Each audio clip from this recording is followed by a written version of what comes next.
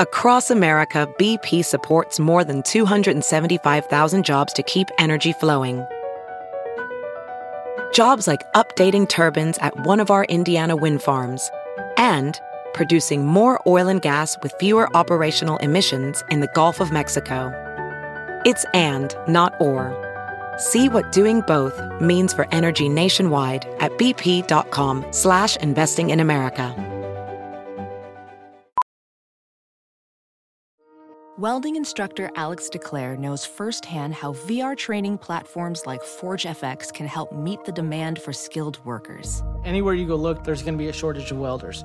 VR training can help welding students learn the skills they need to begin and advance in their career. The beauty of virtual reality is it simulates that exact muscle memory that they need.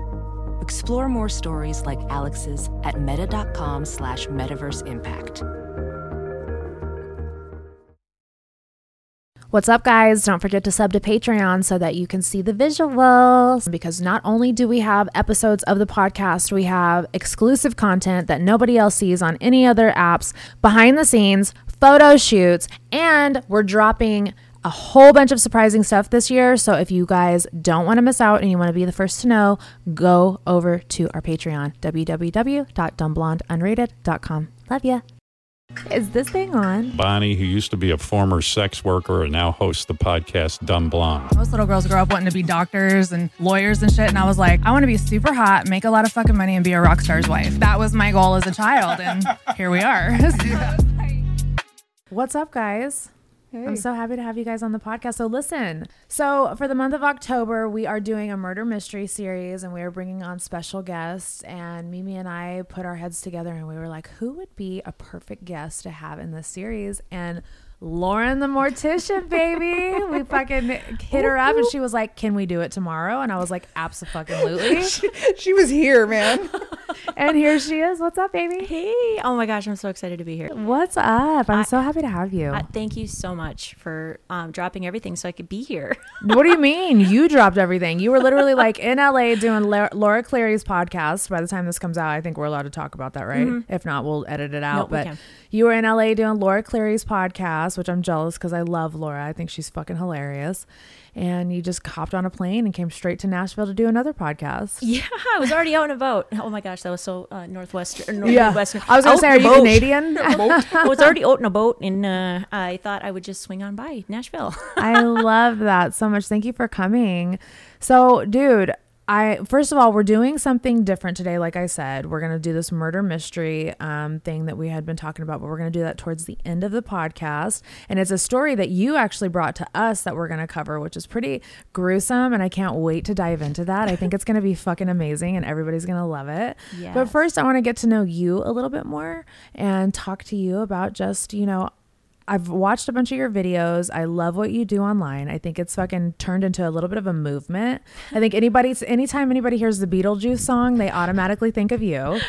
Have they reached out to you? Anybody? No, but if they want to call my people, let me know. Yeah. have your people call my people. Yes, There's exactly. a Beetlejuice 2 coming out. Yeah. Is there really? Yes, with Johnny Depp. Oh my God. Yeah, I would love to. With Johnny Depp? Yes. Oh my God, I love him. Mm-hmm. His old ass, I'd still fuck him. For sure. I mean, Johnny Depp, the hottest he ever was in Pirates of the Caribbean. It's the eyeliner. It's the makeup. I love guy liners. So dude, Johnny, call me. And also my husband wants to fucking jam out with you. I think my husband said that in one of his interviews. So you get a two for one over here. The wife and the hubby. I'll come too. We'll come. Yeah. I just want to watch. Instead of 5 some. Yeah. Everybody just wants to watch. We just want to come. Yeah, for sure. So let's take it back, because I've watched a few of your videos and I've heard you say a couple times that you are the real life Veda. And for those people who don't know, Veda is from the movie My Girl, which is one of the best movies ever. I love that movie. And she grew up in a funeral home. So where did you grow up? So I actually grew up in a very small town in Wisconsin. Oh, not in the funeral home. But yeah. No, I'm just kidding. I'm totally kidding. No, yeah. Totally. Just like I was born in a funeral home. I was born there. No. Yeah. No, I was 9 months old actually. And we moved to small town USA, Wisconsin. And Cheeseheads. my dad. Are we allowed to say that? Yeah. Okay. Are we I don't know allowed to if- say that? I don't know if it's like politically correct, you know, because it's like, I don't know, maybe people don't want to be called cheeseheads anymore. No, totally cheeseheads. And we moved to Wisconsin.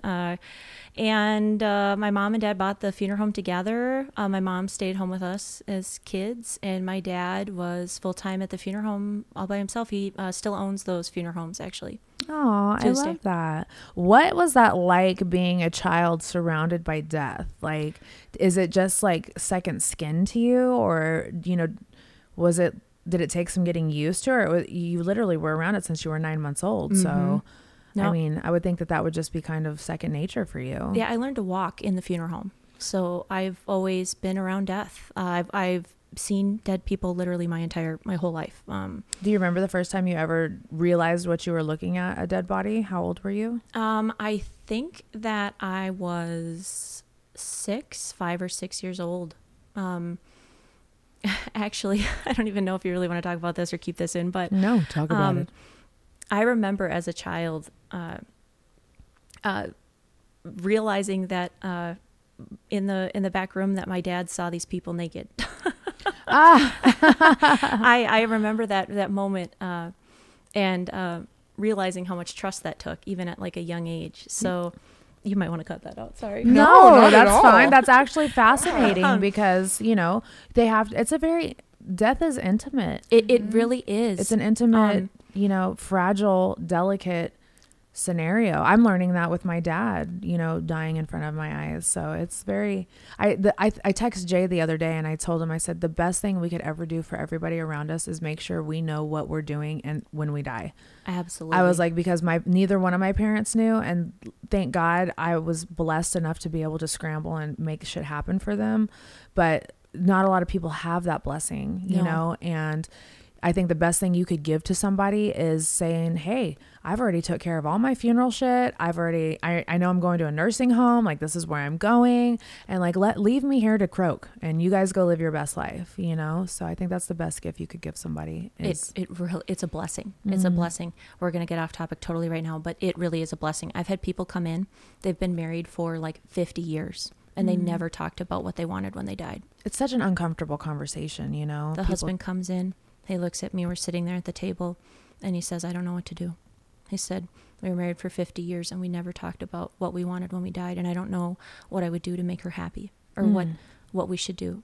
And so what I do is I take his hand and I tell him that we're just going to do it together. And we're going to do, I think sometimes people forget that funerals are really for the living. As Right. much as they're for the dead to honor them, they really are for the living so that we can grieve Closure. that person.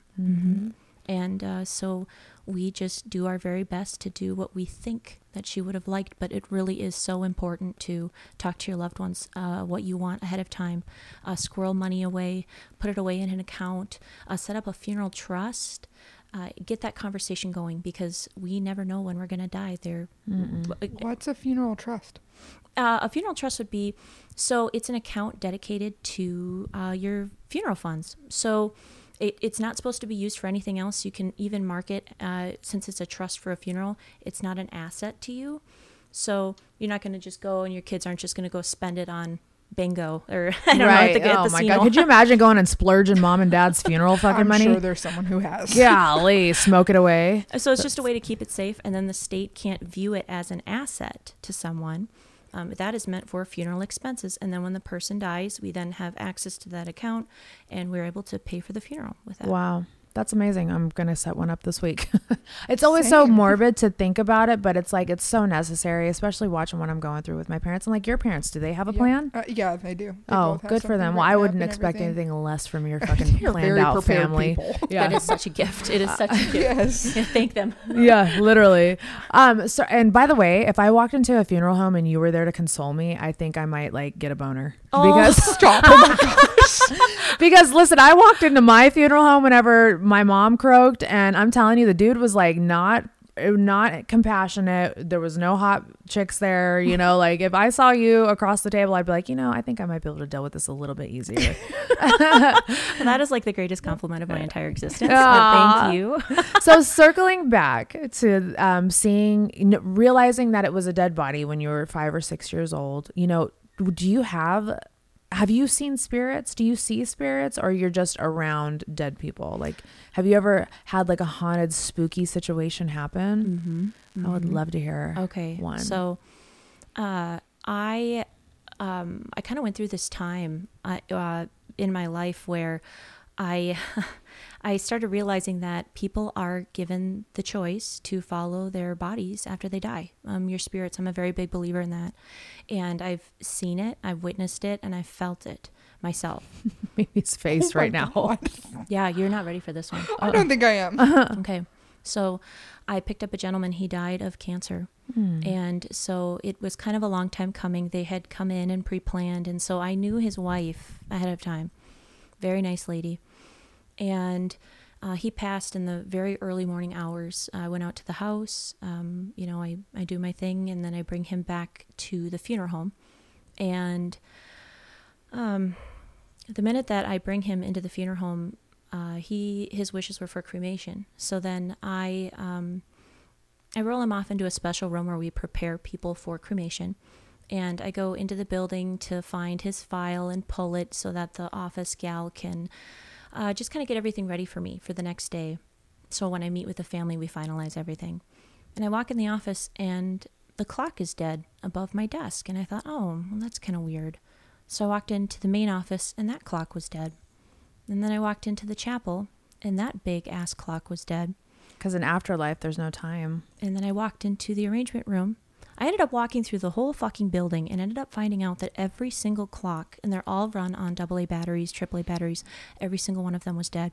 That has never happened, has never happened again.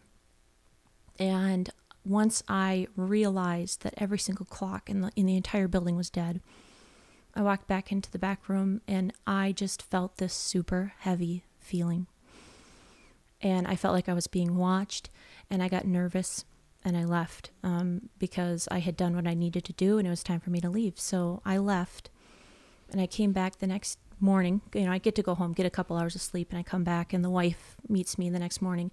We sit down for the arrangements, and I didn't tell her about the clocks because I didn't want to scare her or make her feel uncomfortable. And you know what? For all I knew, it could have been a coincidence. Right. Because when those weird things happen to you, you try to talk yourself out of them, that it didn't, you know, all the batteries were dead because we put them all in at the same time, even though I know even though I know we didn't, because they die at random times. So we're meeting and I'm signing the paperwork, and she says, you know, I got to tell you something. And I said, well, what's wrong? And she said, when you left my house and I went back inside my house, all of my clocks were dead. Excuse me. I just got goosebumps. And I said, what? And I looked at her and then I told her what happened. I said, all the clocks died here too. And we just kind of shared this moment where we just stared at each other. And that was that. And so I sent her off to the flower shop and she went and picked out flowers. So fast forward a couple days, the entire time that he was there at the funeral home, I did not feel alone in that building. I had some doors that would shut on their own. That my boss would tell me was just the wind shifting in the building. There's no fucking wind in the building. Love that. Yeah. And so the day of the funeral, there were tons of flowers. He knew a lot of people. And there were lots of vases. And I set every single flower up there. When you're a funeral director, people don't really know. You set everything up. You put the flowers up. You put the cards out. You help with the obituary. You do everything from start to finish. You're like the event planner, but for death. Right. And you see it all the way through. That's what you do. Literally. So the son gets up and he's telling a story about his dad. They were really big into deer hunting. And he is telling his dad that he's really sad that he's going to miss him this year for deer hunting, but they're going to still go in his memory. And as he is telling this memory and, you know, telling his dad he's probably bummed out that he's going to miss out on the big buck because he's going to get it this year and his dad's not going to be able to. All of a sudden I'm standing in the back and I watch this glass flower vase start spinning on the stand. And I'm looking at that fucking flower vase. My heart is on the ground. I'm like, don't you fall over. Don't you fall over. And it falls over in slow motion, like just fell. The whole congregation, everybody there goes, just freaking out because the flower vase just tipped over. The glass shatters. And I immediately run up there, embarrassed, thinking that maybe it was my fault that I put the flower vase too far to the one side. And I go to start picking it up, and that specific flower vase had an ornament on it that was like a 10-point buck. And when it hit the ground, the antlers had broken off of the deer. So all of a sudden it was a doe. And the son picked up the ornament, and he just burst out laughing because we took that as a sign from his dad that he was not going to get the big buck and that he was just going to get a doe.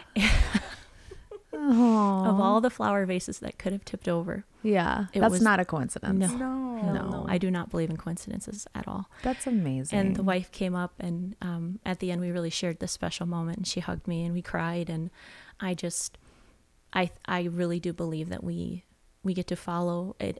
It was too perfectly timed with him telling that story for that flower vase to fall over. Absolutely. And, a couple weeks later, the son did come in to pick up the death certificates, and he told me that the only thing he got was a doe.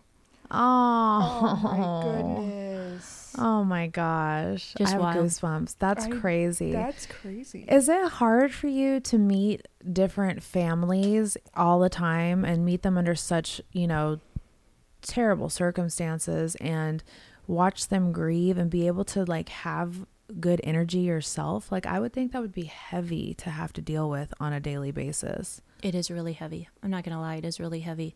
Our industry has a very high turnover rate. So we have, I think this is a really positive thing, but we have a lot of women coming into the industry now. When I graduated, even, it doesn't feel like it was that long ago, but really it was. I graduated in 2015. Mm-hmm. And when I graduated, there was like a class of 20 of us, very small, and we only had 3 men. So the women ratio has really, I love that, is really heavy now in the industry. Yeah. So there will be a really big shift soon because of that numbers. I think it needs more compassion anyway, so I'm happy that more women are getting involved. Yes, it's like we were made to do this. We were made to do this. Yeah. And so I love to see more women in the space, but to answer your question, yes, it is heavy. It can weigh on you, but what I find peace in is knowing that I am helping them, and they need me. They need me because they're in such a state of grief that they're not thinking clearly, and they are just looking for someone to take them by the hand and guide them through that process. And it brings my soul such peace and so much purpose to be able to be the one to help them through that time. And don't get me wrong, I mean, there's days where I go home and I just cry because there's, life is so fragile and so precious, and it's taken from, it's always taken from those that their lives are just cut way too short, and it is really sad. So we do, it's a very high turnover rate. We do get depressed. We do turn to probably unhealthy coping mechanisms, and it's a very, very hard line of work to be in, but very rewarding at the same time because you do get to help people. Yeah. So growing up in that, do you feel like you never had an opportunity to want to be something else, or is it a passion for you because you were so surrounded by it as a child? I remember my dad tucking me in one night and coming up to me and saying, "I can't wait for you to take over the funeral home one day." And I looked at him and I said, "I don't want to do what you do." Oh. I swear, I think I saw him tear up when I said that to him. Oh. And I was young. I said, I don't want to do what you do. I want to do my own thing. I want to be my own person and go out there and get my own degree. And since that conversation, we didn't talk about it. So I ended up finding my way into this kind of on my own, which I can tell you about if you... Yeah, I would love to hear. Okay. Mm-hmm. So when I was... my parents got divorced. Okay. How old were you?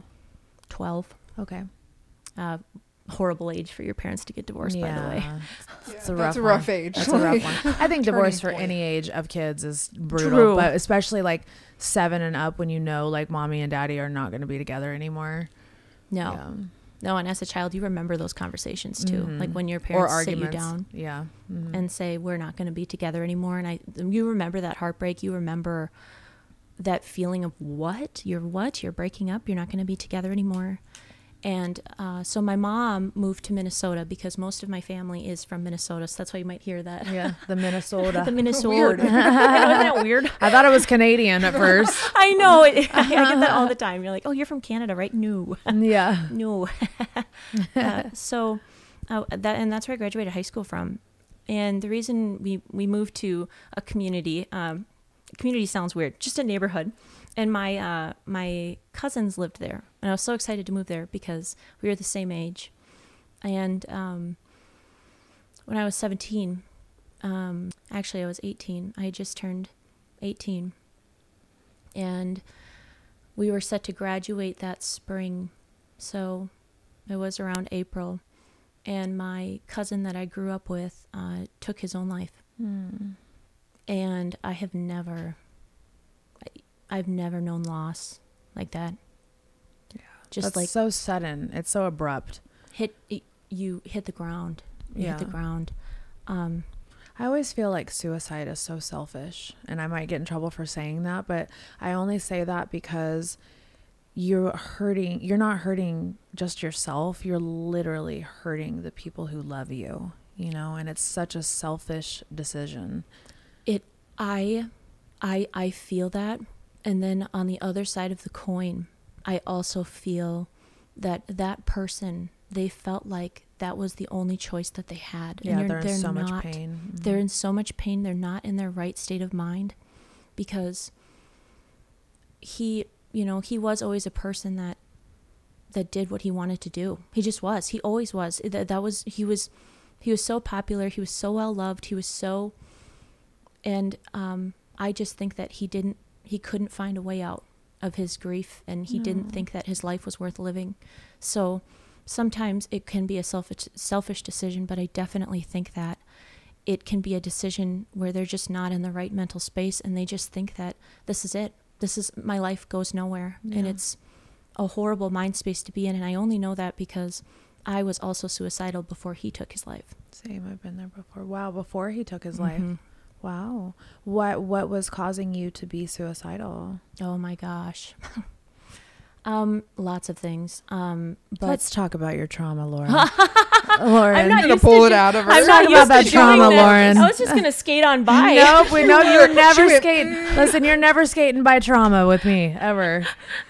So your parents get a divorce. Let's start there. Oh my God, they're gonna fucking hate me for talking about this. But it's real and it's truth, and I think that it helps people that have gone through other things that you've gone through, or the same things that you've gone through. So it's hard when your parents go through a divorce. They think that they own that Right. experience. It's their pain. And when you go to talk about that, I've talked about it once or twice on my platform before, and my parents do not like that because they.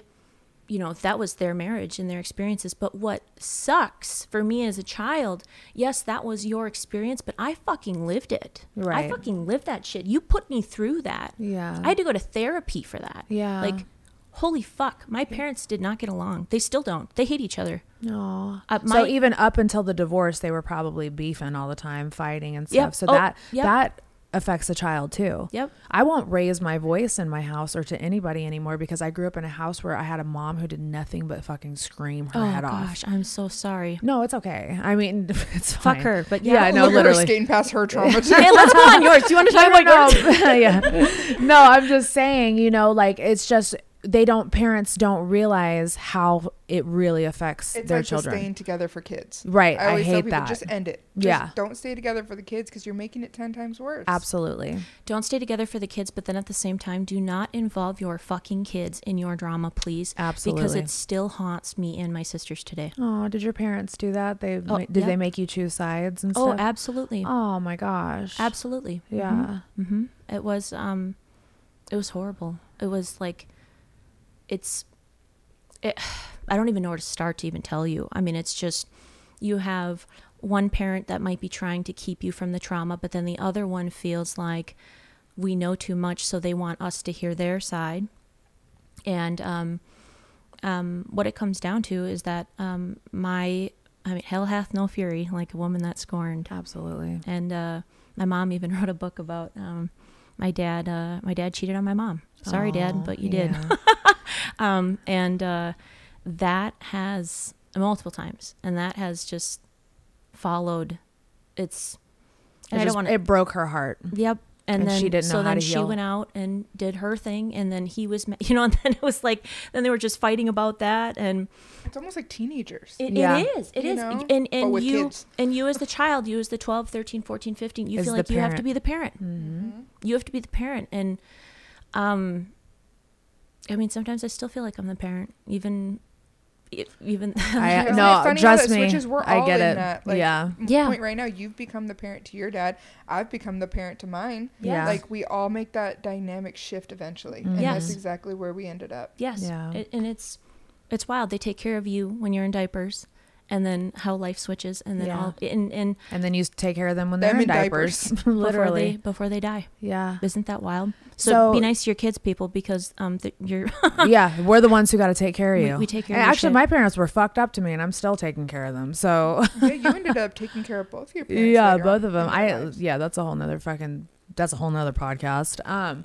So was it just all the back and forth with your parents that was making you feel suicidal, or was Yeah, I would say so. Yeah, getting caught in the middle, Mm-hmm. Going to therapy, and then having the therapist tell me that that we knew too much, and that we were being told to pick sides, and it was a lot. I mean, there's so much. We could literally spend like 3 podcasts on this. Yeah. It was a lot. It was overwhelming for a child. And then you see your parents fight, and it's just, you feel overwhelmed. You feel like it's never going to get better, even for you. It affects your mental health as a child, because that's supposed to be your dad. And then when your dad finds someone else, or your mom finds somebody else, or, and then they break up with that person, you go through that loss all over again. Yeah. It's like you're mourning somebody who's alive. Yes. Mm. Yes. Mm-hmm. Yeah, that's brutal. So how did you get through your suicidal was it ideation or just thoughts? Mm-hmm. Yeah. Mm-hmm. How do you think you got through that? I don't really know, but it was weird because I was having those thoughts, and then my cousin took his own life just out of the blue, unexpectedly. And I remember feeling that loss and knowing that I didn't want to do that. Maybe that was his lesson, and his blessing in his death was a lesson to you of like, hey, this is what it feels like when you suddenly take your life, Yeah. And when I saw, all the people that turned up, and my aunt and uncle, and just, his mom and dad, and my aunt and uncle, you look in their eyes now, and they've never been the same. Yeah, that's got to be losing a child. I've never shut out my own kid, but I couldn't imagine losing Bailey or it changes that person. I'm sure. Was there any warning though? Had he been going to therapy like you, or was it just very sudden? It was kind of like a secret. He had told them that he was having these thoughts. They were getting him on medication. They were getting him help. So he had come to them one time, if not 2, and said, I'm having these thoughts and I need help. And they were working on his medications, and then all of a sudden he just... Welding instructor Alex DeClaire knows VR training platforms like Forge FX help students master their skills. There's a big learning curve with welding. Virtual reality simulates that exact muscle memory that they need. Learn more at meta.com/metaverseimpact. Sometimes medications can make it worse. Yeah. She's been through with like some of my medications where I ended up just having to cold turkey them because they were giving me more than what I was trying to prevent. So like I was fighting more being on them than I was off of them. So I just chose to take it holistic and not big pharma. I'm already on the edge all the time. Not so much lately. I've been really good past year. I've been really good, but before, when I was going through all that vitamin shit, there was times where it was like, if you went like this, I was fucking jumping off the edge. So anytime they mentioned medication to me, I was like, I don't have the mental aptitude to go through any sort of like bullshit with these things. If one of those medications pushes me off the edge, I'm going, you know, so I never did it. Every fucking time. Bro, how are Every we on time. the landscaping That's okay. schedule? I've literally had to pay these guys to go away. Really? We did. Several We'll times. We'll go out there and be like, we'll give you $20 to leave. Yeah. Every time. He'll make a quick pass. Just give it one second. Yeah, he'll go away in a second. He'll walk down the alley and then they'll leave. Yeah. What day of the week is it? They're here every I feel like Friday. they're here Every day. time we're here filming a podcast, they're here. Yeah. Like it's just not. It's crazy. Look, it's gonna get louder. He's gonna go right under here. That's okay. Then I can drink something. Yeah. You can drink during. Like you can totally. Yeah, you're fine. I might need something better than water. What do you got? What's that? Energy drink. Oh, I I'm thought not you were fun. having a drink with me. Mimi stays lit. Yeah, literally, I couldn't do it. There's no way. Oh, do you same. guys drink the Celsiuses? No. Oh, I'm on those. I don't do it. any energy I love drinks. Celsius. I can't. Fucking love it. Celsius is, I feel like, the only one that doesn't make me have the come down after. Mm-hmm. Where like sometimes like energy drinks, you get like especially Red Bulls, you get like a quick little burst of a high, and then you have the worst come down from Red Bulls. No, Celsiuses are like my treat. The coffee was giving me anxiety. The Bro, 2 sips I took in fucking Texas. She had to run on a treadmill one time because she got too cracked out from coffee. I got so cracked out from coffee one time, it hurt. It physically hurt. I was like, this is how? Like, how do people fucking survive like this? Learned to drink coffee at funerals and visitations. Yeah. Because that's all we had was coffee and water. So. Oh my gosh. Oh, you Why got the is little that? coffee- the Why little is it silver- they only have coffee and water? That's it's it won't stain the carpet. Why don't they serve alcohol at these things? When you're in small town USA, that's just what they do. They'll bring whatever they want to do in the parking lot. I don't care, but we have we don't want it for liability. Right. Liability with the funeral homes are a really big thing. You probably know that, like just having people sign waivers and you don't want people to come in the funeral home get trashed. And another big thing that funeral homes deal with is having people come in the bathrooms and overdose. So we're teached about Narcan and how to administer that. Because they're in so much grief, Yep. they just overdo Yep. it. Oh, goodness gracious. Wow. So No better place to OD, though, you know? yeah, I guess so. Well, you Right? still got to go to the morgue. Oh, so there's Yep. a whole process. Yep. Okay, That gotcha. if you take your life, if you overdose, car accident, sudden death, I mean anything, you go to the morgue for an autopsy. You cannot decline it. It's your family can't say you didn't want it. You are having an autopsy. Yeah. So circling back, your cousin's suicide is what kind of propelled you into this Yeah. industry. Can we talk about that? Yeah. So I was going to school to be a dentist. I was they all have like signed the up. highest suicide rate ever. I didn't know that until I think I heard you say that on one of those podcasts. Yep. I wanted to do, I just wanted to make people feel good about their teeth. And looking back, I don't know why the fuck I thought that, because I don't even want to be in people's mouths. Especially, I've seen dead people mouths like, yeah. no, And I can't. The blood, I can't do it. no, I'm sorry. That And if the somebody's- cracking of the fucking... Yep, somebody's going to come at me and say that was disrespectful, but I'm sorry. When you get old and you're in your 90s, your teeth are, it's not good. Your breath's not good. You don't want to be anywhere near the mouth, and you don't want to be anywher near their feet. Their toenails. When you're holy 90, hell. your breath's not good. Do you take out dentures before cremation? Yeah, so yeah, dentures, I mean, I'm not going to go feel around in there. I might have cremated a denture or two, but yeah, those are going to stay. I don't want to go in your mouth. Oh, good. So they can burn. They can burn. Yeah. So you, So I was going to go to dental school. yeah. And I went to school and I ended up dropping out. And oh my gosh, my parents were so mad at me. They're like, what are you doing? So I moved in with my boyfriend at the time. Campus security actually called my mom and they're like, we haven't seen your daughters. My mom thought I was dead somewhere. So she freaked out. But yeah, I moved in with my boyfriend. My mother-in-law is nuts. And that didn't go well. So he was living with his mom at the time in the basement. We're young, so we had, we were working at a bakery. Right. Making coffee drinks and stuff in downtown Minneapolis. And so my one of my uncles was hiring and he was looking for somebody to do corner calls.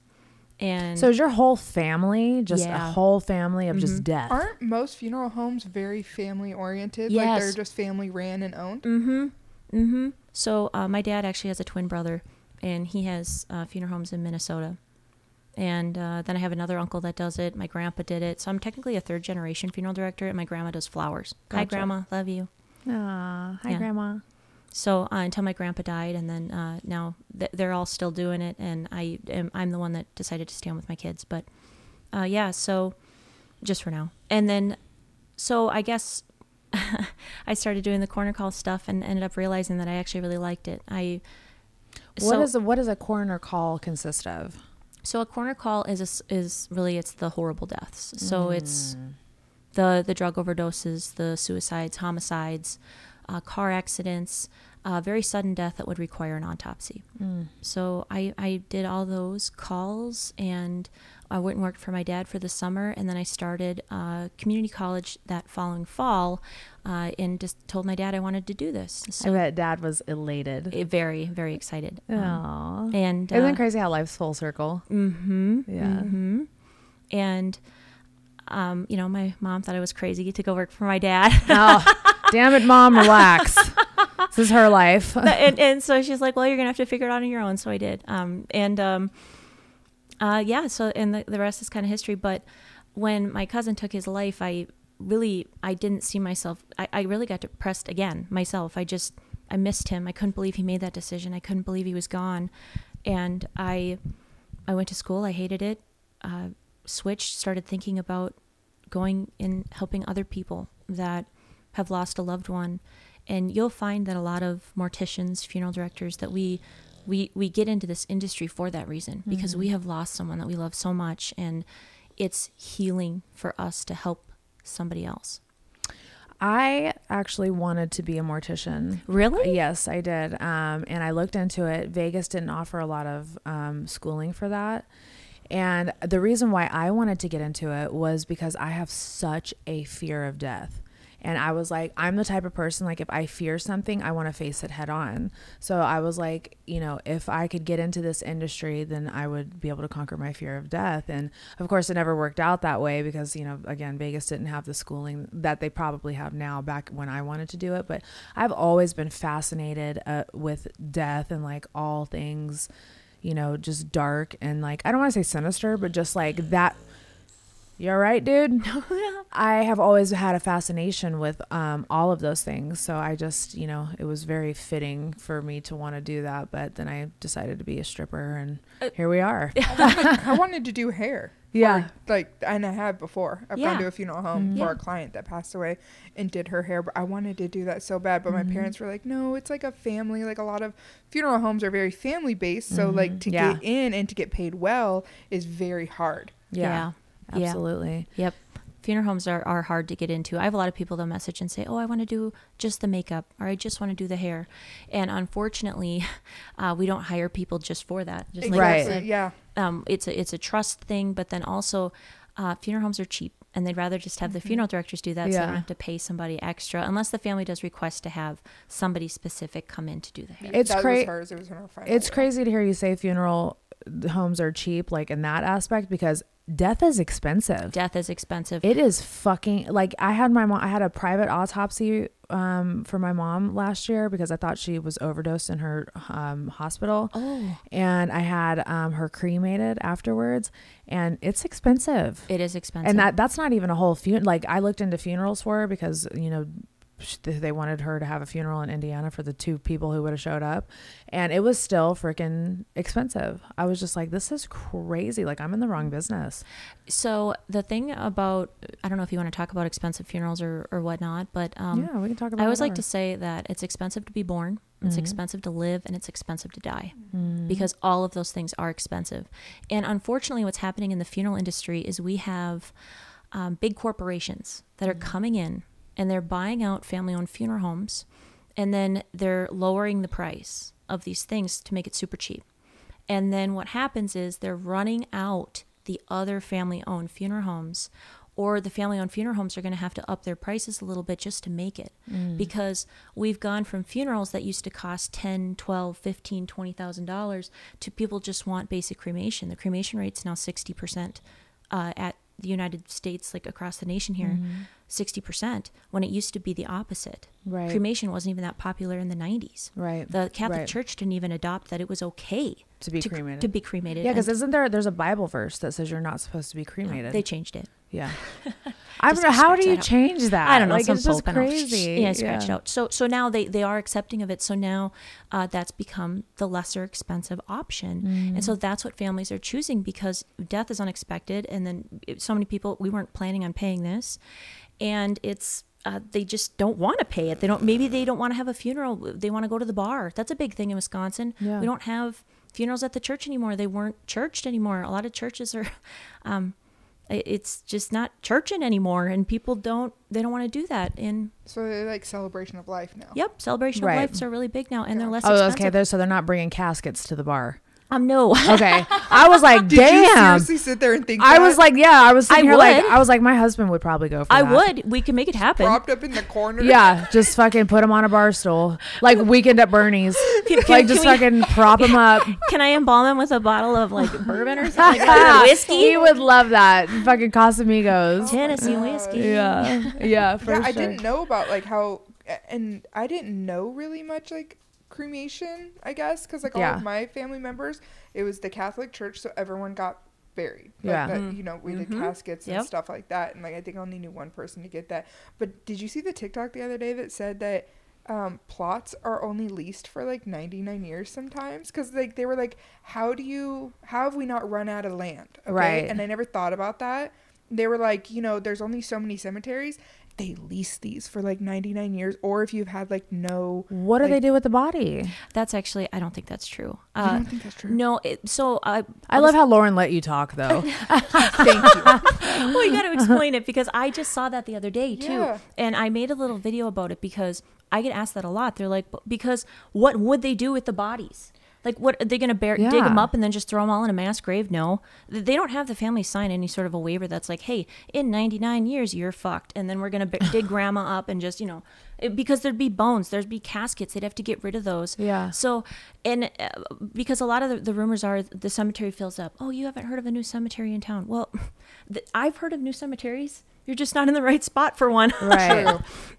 In Wisconsin, that was me we've starting got rumors. Look at that. Can you imagine what a cemetery would look like from the view of like cutting the earth? Yes, of like what would you like just seeing? You know like what I'm saying? 3D, like an image. Like yes, you can see all like the dead people, all the like bodies like just laying on top of each other all throughout My this. great aunt is buried on top of her husband because they wanted. To Oh, buy I'm doing one that plot. with Jay. Yeah, I didn't know you could do we that. put her on top of him. So we call those bunk beds. Oh, and my God. I had one guy, his wife died first, so we put her in the bottom bunk, and then he requested to be buried face down so that he could be on top of her on the top bunk. Oh, but they're not in the same casket, right? No. Okay. Just in spirit, you know. Oh my goodness. You know, he's face down in there. Face down. That's really cute, actually. That is very sweet. That's really Jay. You better do that for me one day. That's crazy. So you are married now with babies. What does your husband think about? Is he in the industry too? No. Okay. No. I used to bug him and make him come with me on the late night runs, though. And he helped me go on house calls and stuff. Oh. I don't even know how he didn't run for the hills because the shit I put him through. We'd be out in the woods and we'd have somebody that died like months ago and we're out there. Oh, my goodness. Please come with me. That'd be kind of fun, though. In the woods. I know. I heard that died months ago. What? That would be kind of crazy. I think everybody has a morbid curiosity about death and they, you know, seeing dead bodies and stuff like that, not being disrespectful, but a lot of people do. No, because we're all going to die. That's that one thing that just unites everybody is we are all going to die, and it doesn't discriminate. And it can take you at any time. Yeah, no, for sure. Mimi's face. I feel like this is so taboo, and maybe that's why people are so fascinated by it. Because well, people don't talk about death. They don't want to. It's very uncomfortable. Yeah. That's I'm learning that with my parents. You know, like I'm having to be like, okay, well, let's make a game plan. What are we doing? You know, like it's very. How do you say, hey, how do you want to die when somebody's dying? Because death doesn't feel good. It doesn't feel good to talk about scary. death. Yeah, because nobody really knows where we're going after this. You know, like we have speculation, but nobody's ever came back besides Jesus and been like, hey, this is what's on the other side. Yeah. You know? So take me on your TikTok journey, because you have exploded on the scene on TikTok and people just absolutely love you. Anytime we hear the Beetlejuice theme song, here comes Lauren the That's Mortician. still so and wild. You've somehow became this child, like, I don't want to say just child, but like, what is it like you do? Like everybody wants like reviews from you on certain things. That's so wild that that's happened too. But so I started TikTok, kind of making TikToks just for fun, probably in 2021. Just kind of whenever I felt like posting them. And then about a year ago, I started posting a lot more regularly. And I went viral for a list of things that I would never do because I want to live. Because I choose life. Yeah. And that was because you've like, seen a lot. And I think like I've seen a few hater comments where people are like, you're not a real, whatever they want to call it, a reviewer, or you're not licensed to do this. And it's like, a woman that has grown up around death her entire life, who has seen what people have died from, who has done coroner calls, like, I think you're pretty fucking certified. Yeah. And oh my gosh, all the hate I've been getting lately. Oh, it's because you're getting more popular. Yeah. I feel like TikTok's like high school. And it's so crazy because like all of us OGs that have been on the app for a while, it's like we all know the newcomers. So you're technically kind of like a newcomer and we're welcoming you with open arms. But then there's that other side of TikTok that's like, who is this? Where is she coming from? Let's dissect everything she's doing. And it's literally just like high school. It's like a bunch of fucking people who just gossip and fucking try to like expose. It's like exposing people is the thing to do these days. Yeah. And there's really not much to at all. Yeah. Like what you see is kind of what you get with me. But yeah, how that whole, it's like, so what they've called me is like that. I didn't even like I've never said that I'm an expert on child safety or anything, but that's what they like to say is they're like, oh, you can't be a child safety expert. And I'm like, does anybody have a piece of paper that says, I am now certified to talk to you about child safety? No, everybody just kind of specializes in certain things. And I'm very particular to say, I'm not an expert. I'm just an opinionated as fuck mother because I know a thing or two, because I've seen a thing or two, because I have personally seen these things. Yeah, absolutely. And it changes you as a person and as a mother, especially when you are burying mothers or children, or it's it fucks you up. Really, it fucks you up really hard. The kids, I wouldn't be able to handle the kids. There's no way. No, I did not know. I did not know how many babies pass away, like stillborn births or miscarriages. I did not know how many babies pass from that until I did corner calls in college. So I was 19, 20, 21 years old. And I was going to these hospitals and picking up little bags with little nuggets. Little nuggets. My goodness. I had no idea. So this TikTok thing, take me on this journey. You got on there, you started posting, and it just kind of blew up. So I made a list of things, of toys that I didn't like last December, and like Daily Mail and everybody ran with it. They're like, oh my God, this mortician, she doesn't allow this shit in her house. And to me, it just kind of seemed like normal, because that's how I grew up too, because my dad was also a paramedic. So a lot of these things were like engraved in my brain. Like my dad went on horrible calls too, where fucking horrible. And that was just how I grew up so it was normal to me. And then when your dad's a mortician too, he's got a list of things like, hey, we're not doing this. Yeah. And then when I get into it, I'm like, holy shit, he's really right. I'm not doing this shit either. And so I just made a list. And then it kind of expanded into, well, why for each thing. So I kind of went on, and then I don't even know how it happened, but I started getting tagged in videos. I'm like, what do you think of this? What do you think of this? What do you think of this? And now it's escalated. I don't even know where the Beetlejuice started from, but if that's what they want to do, I'm here for it.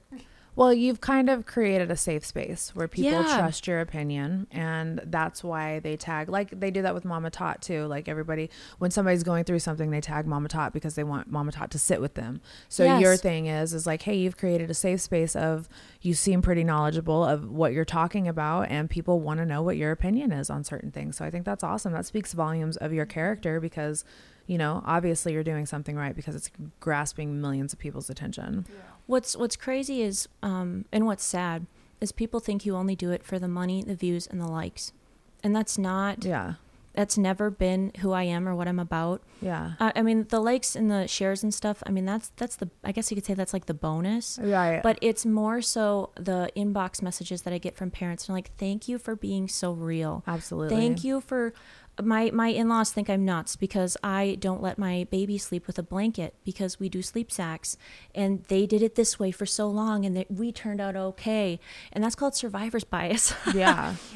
So you survived because, you know, your parents were doing unsafe sleep, but so that makes it okay. But no, it doesn't. I mean, I've been there. I've seen, I wish I haven't, but I have the after effects, the parents in my face crying, just asking me if it was their fault. I mean, and so what I really wanted to do is I just started making content that I felt passionate about and just sharing these messages. And I get called a fearmonger a lot on like hate stuff.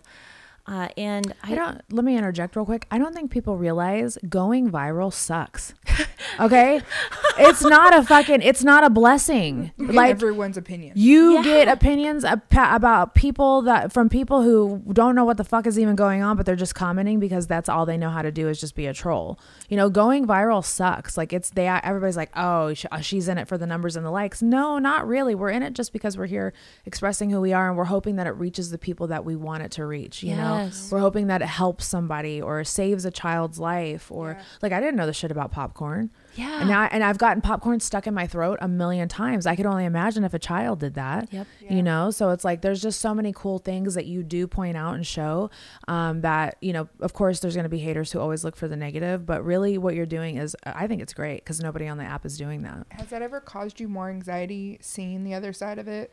Like, do you have anxiety over all of those things? I have horrible fucking anxiety. Yeah. She walked in here having a panic attack. Yeah. She did. But I just like, I feel like if I knew that side of things, I would have so much more anxiety. Yeah, I do. And I think that's just what's shaped me into who I am today, really. And I've never lied about who I am or what I do. And I've always been upfront. And I think that makes me a little bit more relatable because I definitely have panic attacks. I get anxiety stuff, and it doesn't make me an overprotective mother, maybe, but are my kids happy and loved, and do they miss out on having popcorn? No, they don't. It doesn't. Popcorn, or we don't do nuts. You don't miss what you don't know. No, they don't know. And they have wonderful, happy childhoods, and I'm so blessed to be their mom. And you just want to be the best mom you can be. And what sucks about a lot of these things is, as parents, we have to search this shit. They'll be selling, oh, here, parent, buy this. And you're like, oh, that looks wonderful. Take it home.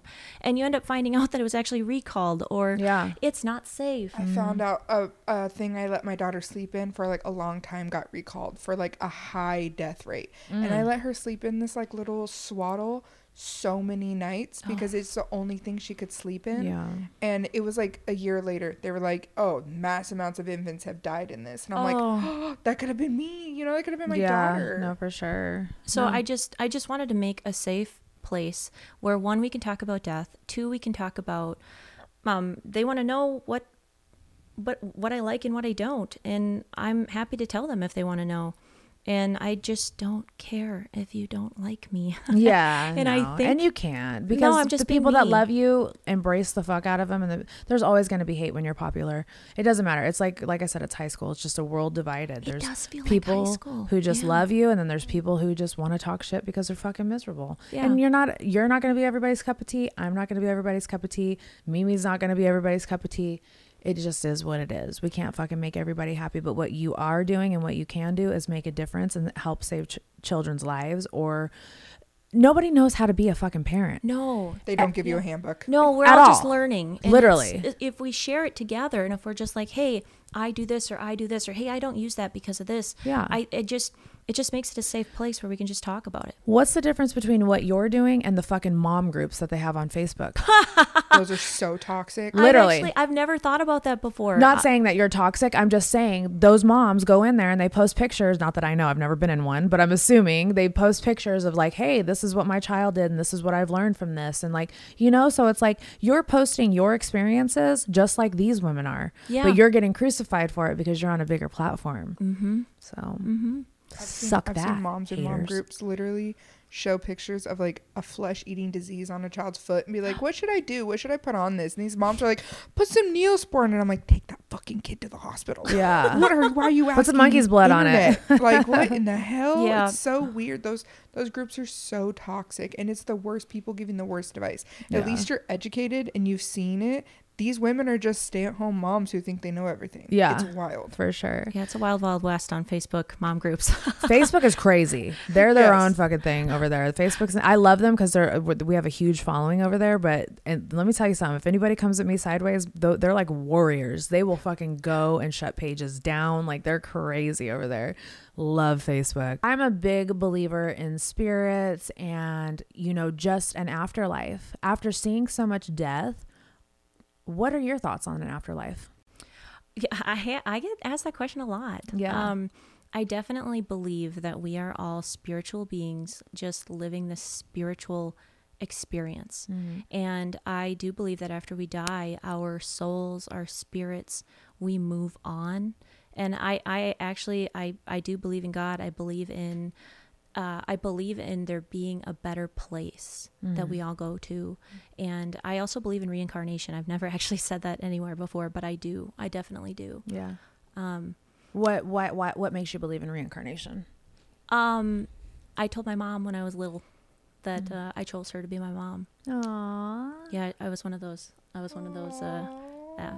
And I was watching she has no idea where that came from, you know, watching Barney and then switching to.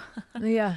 My daughter did something very similar. Did she? She told me about a car accident when she was 2, and for a year straight, from 2 to 3 years old, 3 when she could like complete more sentences, she told me about she was in a car accident. A white car landed on top of her because she was playing in the road, and she screamed for her mommy and daddy, and they didn't come.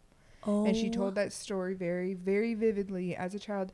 And we didn't really do like TVs when she was little, so there would have been literally no way. And she was, I'm telling you, I'm a helicopter mom, really bad. And there would have been literally no way for her to physically ever know those words, other than when I was pregnant. My husband was in a horrible car accident and died shortly, but they brought him back, and that happened while I was 7 months pregnant with her. And she came back, and when she was 2, started talking about a car accident and talked about like she talks about what she was wearing. She talks about the color of the car. She talks about everything. Oh my God. And I believe happened it. for years. And she's an old soul. You know it. You know my daughter. Got Like, my chills daughter over is that. a old soul. She's done this a million times. My other one, brand new soul. He doesn't know what the fuck he's doing. Yeah. Cash is a dickhead. Yeah, dude, Cash Kids are is so funny. wild. Olivia has done this life 1,000 times. Yeah. They're so different. Kids are so different. You have Yes. one and then you have the second one. They're like totally different. Second one's Yeah. How are wild. your kids? You have boys, girls? I have 2 boys. Do you have twins? No. Okay. I just Praise twins- Jesus for that. Yeah. No. Gotcha. No, they're 5 and 3. Oh, okay. I have to think Aw. about that You because got babies. yeah, they're just Wow. toddlers. Aw. 3 is a fun age. Oh, goodness gracious. Just turned 3. Before I wanted to talk to you about the spiritual thing. I've also helped people of different faiths and such, and I've had people come in and want to open a window for after somebody dies. You open a window, and that's supposed to encourage the spirit to leave the room. Have you ever heard of that before? Yes. Never heard about this before. So when my mom died, I've heard about that before a lot, but when my mom died and I walked in there, they had the window open for her. And when I walked in to see my mom, I didn't feel her presence at all, but I haven't felt my mom's presence. I only felt my mom's presence for about 2 weeks after she died, and she would come and visit me at my house. Yep. And she came here to the studio when I was posting my TikTok about her. The lights that are behind you were off, and they started going off and twirling in different colors. And I even got a video of it and caught it on TikTok and posted it on TikTok. And then one night I was sleeping, and I woke up, and my TV was doing the different colors. Oh my God. Yeah. She would play her favorite song. Oh, and then Mama, I'm Coming Home by Ozzy Osbourne was the song that I had dedicated to her on TikTok, and it would literally pop up And we haven't heard it since. all the Oh time. my Yeah. gosh. It was almost like she was just like coming to say like thank you. Yes, And like, absolutely. and I haven't felt her since she's like left me alone, thank God. Did before your mom passed, did she ever talk about like family coming to visit her or spirits like Yeah. Because I also believe that before we die or when we die, when the process is happening, I also believe that our loved ones that we might be missing or people that we have a soul connection with, I really do believe that they come absolutely to our bedside when that happens. I believe that. So I had a really cool experience with, not about spirits. My mom did. She, hers were more kind of like sinister. She kept thinking that my husband was going to send somebody to kill her. And it was crazy, but she was saying, I saw him, you know, like it was really weird. But I had a really cool experience with my husband's dad, Buddy, when he was dying in hospice. He wouldn't talk to anybody towards the end of his death. He couldn't talk. And it was just like, he was just laying there pretty much like sleeping. And when I walked in the room, he instantly opened his eyes and was sat up and was like really excited and was trying to talk to me, but he couldn't verbalize any words because he was really towards the end of life. So he was making all these noises and he was just so excited. And I grabbed his hand and I was like, buddy, I love you. I'm here. What are you saying? You know? And when I grabbed his hand like that, I saw, first of all, I got overcome with the most warm feeling of love and just like, I mean, I felt like my heart was like this big. Like it was the most amazing feeling I had ever felt. And all I saw was a pink galaxy. I'm talking like just stars and just a galaxy. And I mean, it brought me to tears. And I was just like, that was his way of showing me like, this is where I'm going. I'm so excited. This is where I'm going, you know? And I remember sitting there with him. And then when I walked out, I just literally lost it and started bawling in the fucking parking lot and told Jay. And Jay was like, I believe it. He's like, cause Buddy wasn't talking to anybody. And then as soon as I walked in, that's when he started freaking out. And it was just a really cool experience. So I definitely believe in spirits. I definitely believe there's an afterlife. I definitely believe there's something more, you know? When I was young, my mom and I, we were driving in our small town, and we went to go over this bridge, and there was a car, and we watched the car end up going into the water. Oh my goodness. And floating down the river. My mom immediately pulled over. She got 911. And 911 asked her how many people are in the car, and she told them 3 people are in the car, 3 people are in the car, but they're not trying to get out.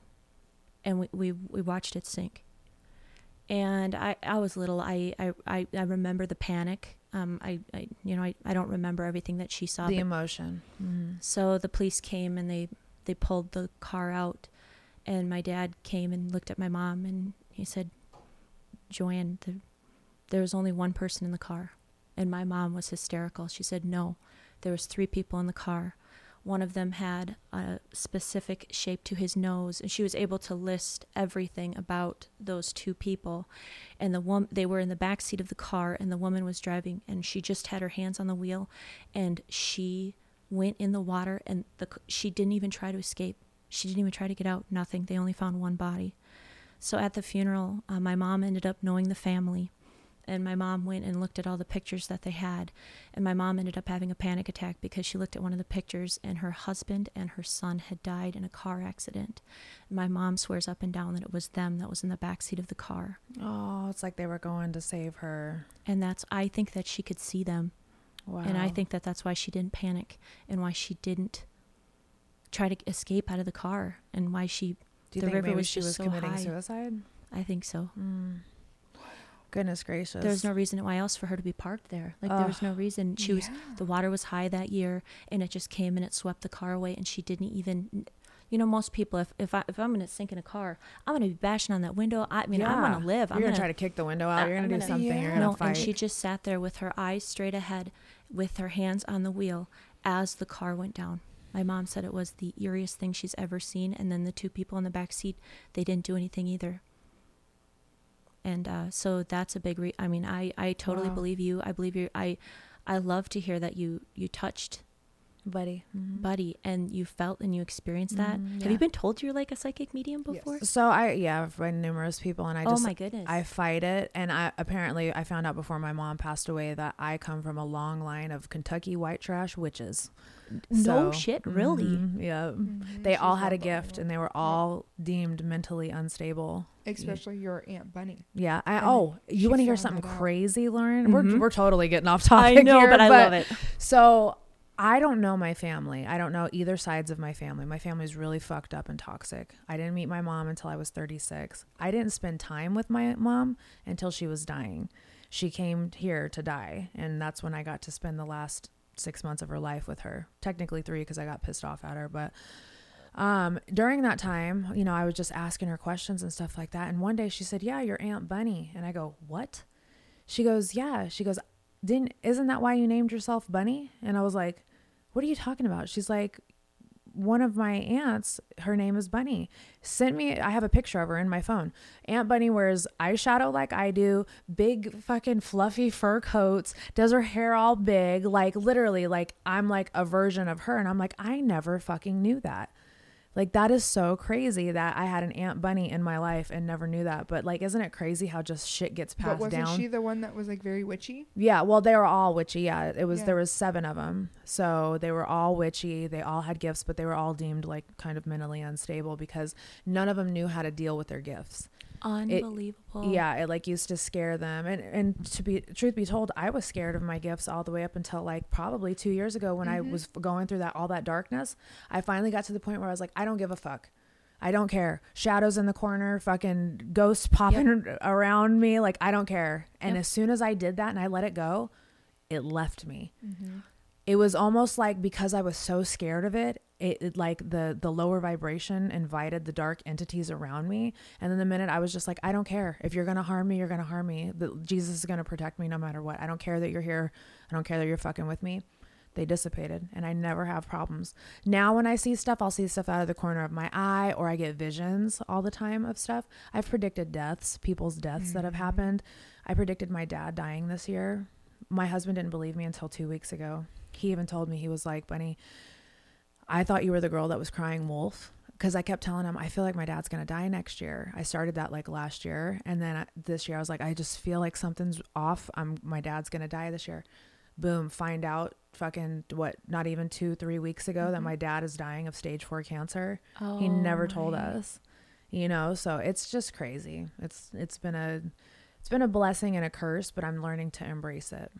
So I'll never call myself a psychic, and I'll never call myself a medium. But yeah, because I don't channel it. No. But I mean, a gift, I guess. Yeah, in tune. In tune. Like that word. Totally, yeah. Totally in tune. Very in tune. I like that. Yeah. Well, let's answer some questions off Patreon. If you guys are on my Patreon, you guys had the privilege of being able to ask Lauren the Mortician any question you wanted to know about death. So Mimi's going to pick a few out, and we're going to let Lauren answer.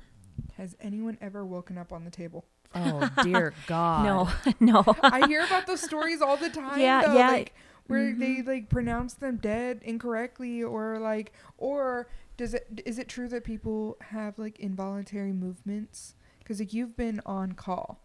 So does a body move after it's dead? Usually not. Gotcha. You know, if you're there like right after they die, I mean, sometimes the brain still works and things flinch and things, but no. I heard that people get erections. Men, is that true?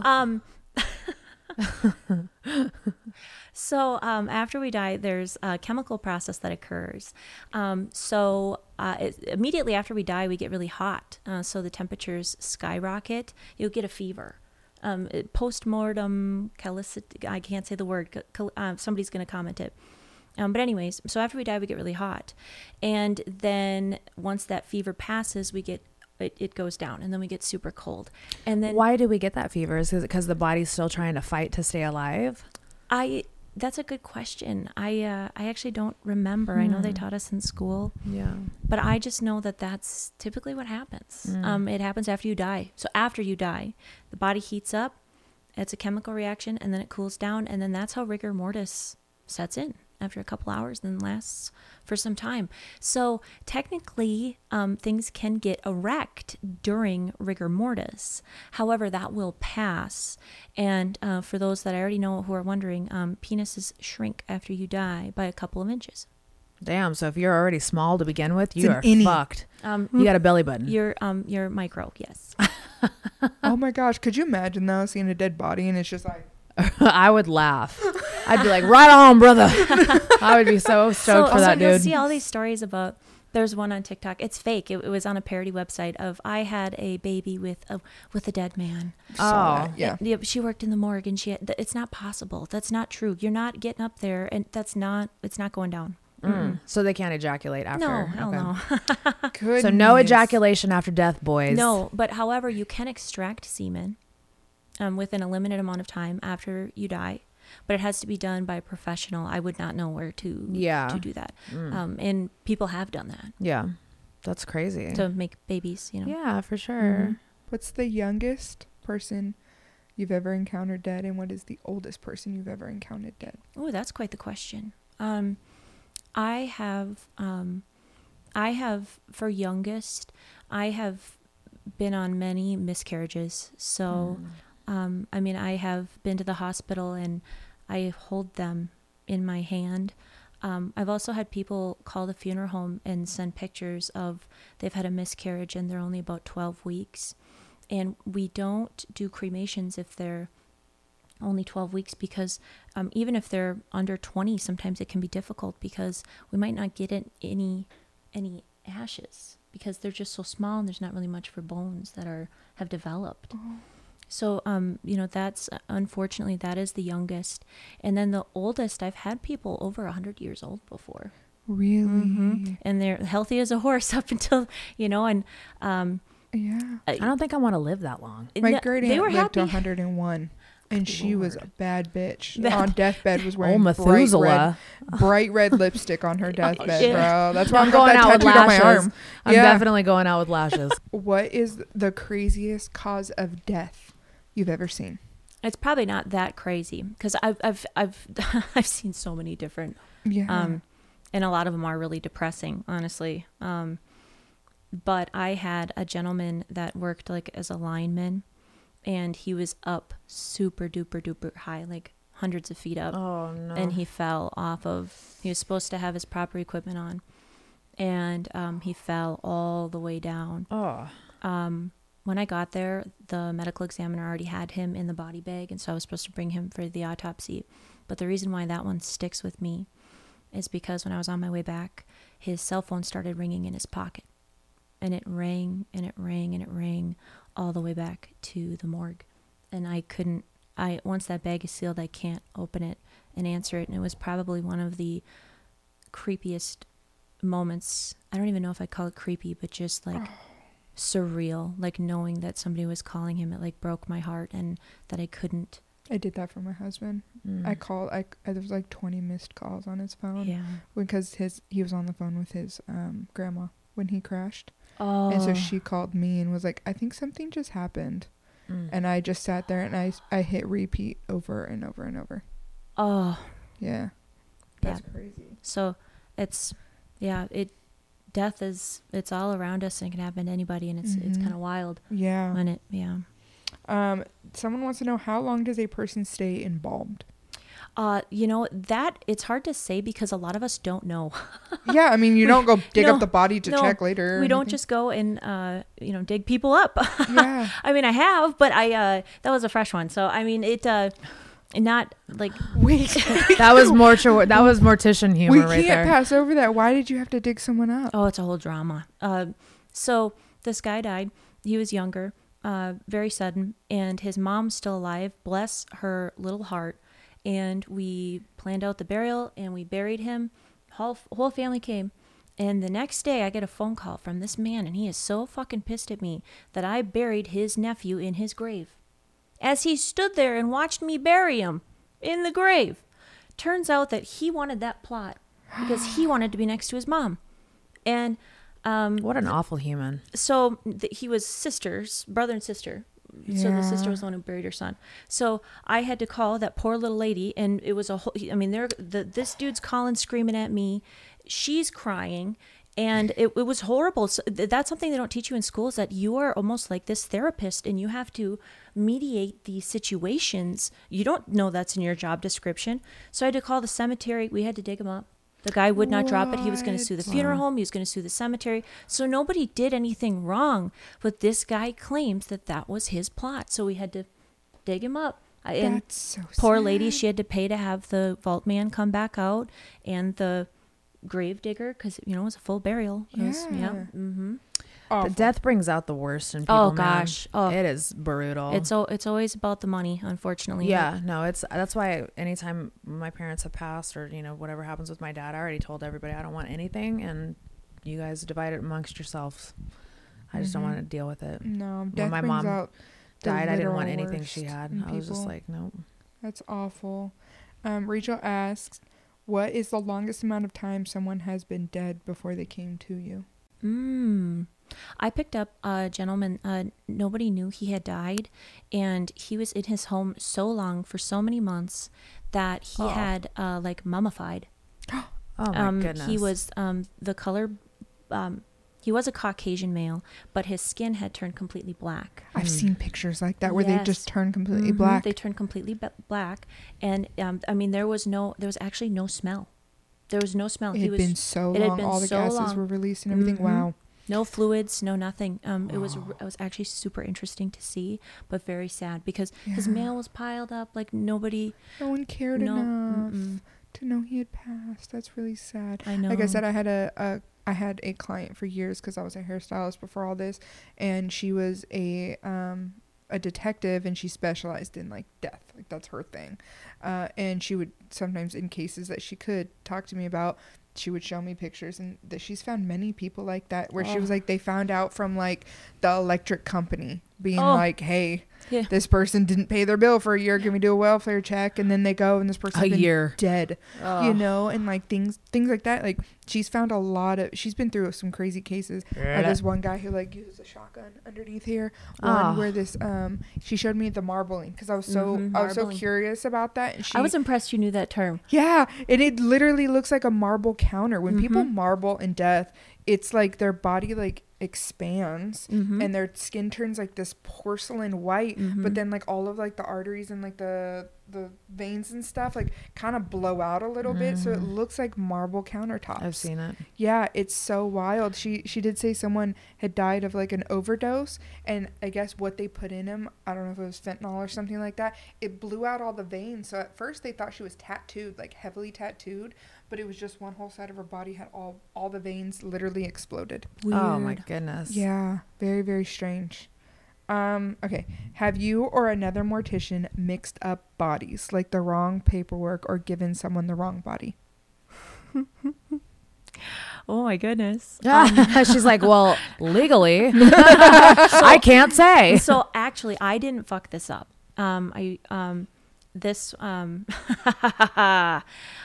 this person that used to work at one of the funeral homes that I used to work at. I'm not going to say what funeral home it was, so this is anonymous. But he went to a hospital, picked somebody up from the hospital who had died, and we were supposed to bring him back, and then he was supposed to embalm this person. So he opened the body bag, and what we were expecting when he opened the bag was a 90-year-old little old white lady. And he opened the bag, and there was a very, very small male African-American man in the bag instead. So the complete opposite of what we were supposed to have. Oh, no. So he didn't say anything to anybody, didn't tell a soul, sealed the body bag back up, drove another hours to this hospital, and knocked on the door of the hospital and said, you gave me the wrong body. And they did the switch. People got fired at the hospital. It was never talked about again. Golly, could you imagine just getting the wrong body? Yep. And he tried so when you're the funeral director and you go to the hospital, it's your job to make sure you leave with the right body too. Right. So you look at the name on the bag. You look at you sign them out. Like you're supposed to double check shit, and the security people are supposed to help you with that. But what's funny about security, when you do security at a hospital, when they interview you, they don't tell you that you're gonna be working with the dead too. So a lot of those guys are petrified. They're big, strong men. You bring them down to the morgue, and they're like, I don't they're like this. They're like, I don't touch dead bodies. And you're like, you don't want to help? No, I'm gonna wait out here. And they're these big, strong, muscular, hot men. I'm like, you pussy. Like an elephant. It's like the elephant and the mouse. Oh, Like when an elephant sees a mouse, they get scared. Yeah. And I'm like, oh my gosh, but you're so attractive. Not anymore. And so have you accidentally ever left something on a body when cremating it? Yes. Is there jewelry and stuff? Mm-hmm. Yeah. Hate my life. Yep. I did it one time. So every time we cremate somebody, we should look at their hands. Because sometimes they're in the body bag. And wait, you cremate them in the body bag? Mm-hmm.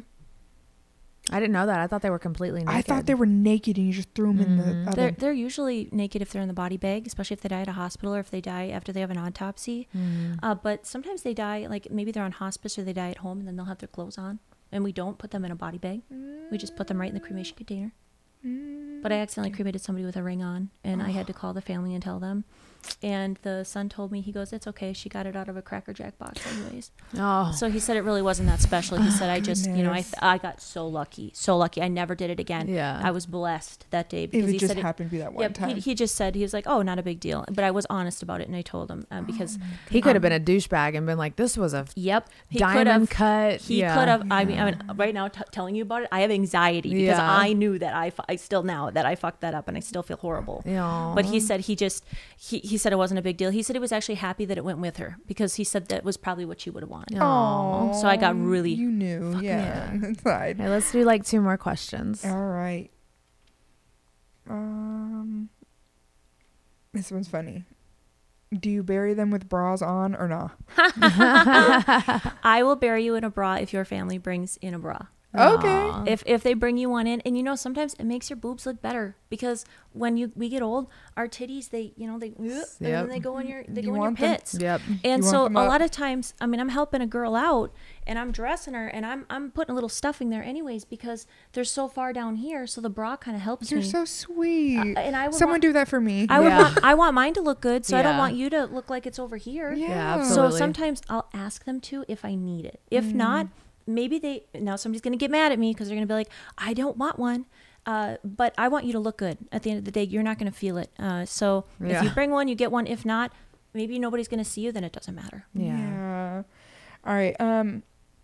Has anyone ever asked for a body part of a loved one or a hair or a fingernail? I know back in the old days they did that and would put it in a frame. I just didn't know with nowadays if people do things like that still. Sometimes they ask, they'll want, I can give them like the metal. So like if grandma had a hip replacement, I can give that to them. I can pick it out after the cremation and give it to them if they want that. I don't know what they do with it, but sometimes they want that. I don't know. I think I would want that. But I don't have little bone saws in the back to take fingers or, like a wishbone. Well, they would make hair wreaths and stuff. I've taken hair. Okay. Cut hair. I've taken fingerprints. They make jewelry now. You can get a fingerprint of your loved ones in silver or gold. They're called, there's lots of different brands of them now. Footprints. Yeah. Wow. Okay. I didn't know that they sentimental things like that. I know that like when I go shopping at like thrift stores and stuff, I do see a lot of like these hair wreaths that people have done in the past. I didn't know if that was a religious thing. Like I don't know if different religions have different like options or and nowadays there's a new company out. They'll take your tattoos. No shit. Yeah, and so it looks like a cheese grater, and they send it along to the funeral home, and I have to grate it off, and then they I send it in, and they preserve the skin. And Jason, I want you to keep the one that says your name right here. That's insane. Cheese grate that bad boy off. Now you might find funeral directors that say they're not going to do it because it's quite the process. I could imagine. It's like a lady who cut up bodies. Yeah, and they don't teach us how to do that in school. There's a lot they don't teach you how to do in school, and you just learn on the fly. That's like beauty school. Yeah. They teach you the basics and then throw you out into the world to fuck everybody's hair up. Yeah, literally. That's exactly what we would do. Yeah. So there's always a little bit of something for everybody. Everybody's into something. Hey, Lauren, thank you for answering these questions. You're That's so awesome. welcome. Lauren, it was so nice to hear about your life and stuff like that. I think we should get into let's shift gears and let's get into the story that you brought to us. You want to do that? Yeah. All right, let's do it. I'm so excited about this. I know, me too. This is new for me because listen, I'm going to just tell the truth, okay? I listened to a couple of podcasts that were true crime podcasts. Mimi's face because she knows what I'm about to say. And I don't see the fucking hype. Like, for real. It's literally like a fucking bedtime story that you're being read. And I don't know. I just feel like, I think if I'm going to do murder mystery stuff, I definitely want to talk about the story, but I want to I want to do this. I want to like do it in segments and let's discuss it. Yeah. You know, dissect the story. Dissect the story. Like, I don't know if maybe I listened to the wrong true crime podcasts, but to me it was very no effort. Bedtime story. Yeah. And I even hit Mimi. I was like, have we been overworking? Are we like not working smarter and not harder? Are we working harder and not smarter? Because like it was just so simple. So the story that you sent us, I thought was amazing. And I thought it was perfect that to talk about, especially because you are knowledgeable in kind of what this woman was doing. Yeah. Let me get my bifocals on. All right, ladies and gentlemen, welcome to the first murder mystery story ever told on this podcast. And it's a good one. Lauren sent us this one and we were like, okay, girl. So this one is about a lady named Megan Hess, and she is in Colorado. So I'm just going to read the first paragraph. The director of a funeral home, Megan Hess, in Colorado, was sentenced to 20 years in prison for charges including fraud after illegally selling bodies or body parts from more than 500 victims without the consent of their families for over a decade. Dun, dun, dun. Dun, dun, dun.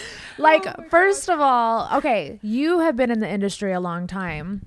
And I actually read that it is legal to sell human body parts, right? You could sell just about anything to anybody.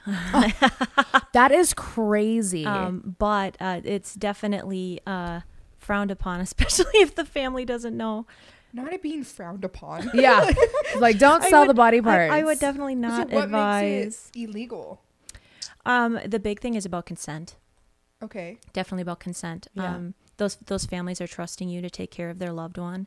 And when you decide to dissect them and sell things that you're not supposed to, instead of cremating them or burying them with everything they're supposed to have, that is when you can get into a lot of legal trouble. And the thing about legal trouble with a funeral home is you cannot put a price tag on emotional damage, emotional distress. So a lot of judges will just pick a number out of the air, or they'll settle before. So it's a really tough thing to even think about. I heard you say that they're not like buried with something they wanted. How would someone know? They really wouldn't. That's the Wow. So or like if somebody gets cremated and you don't really know if you're getting that person. No, you're literally putting so much trust in a funeral home. Yeah. I never thought about that. Yeah. I spend. So I have a little side note here about, in case people did have questions about that. And it says that it is legal to sell human remains, and a Reuters investigation found that the body broker industry is not closely regulated in many states.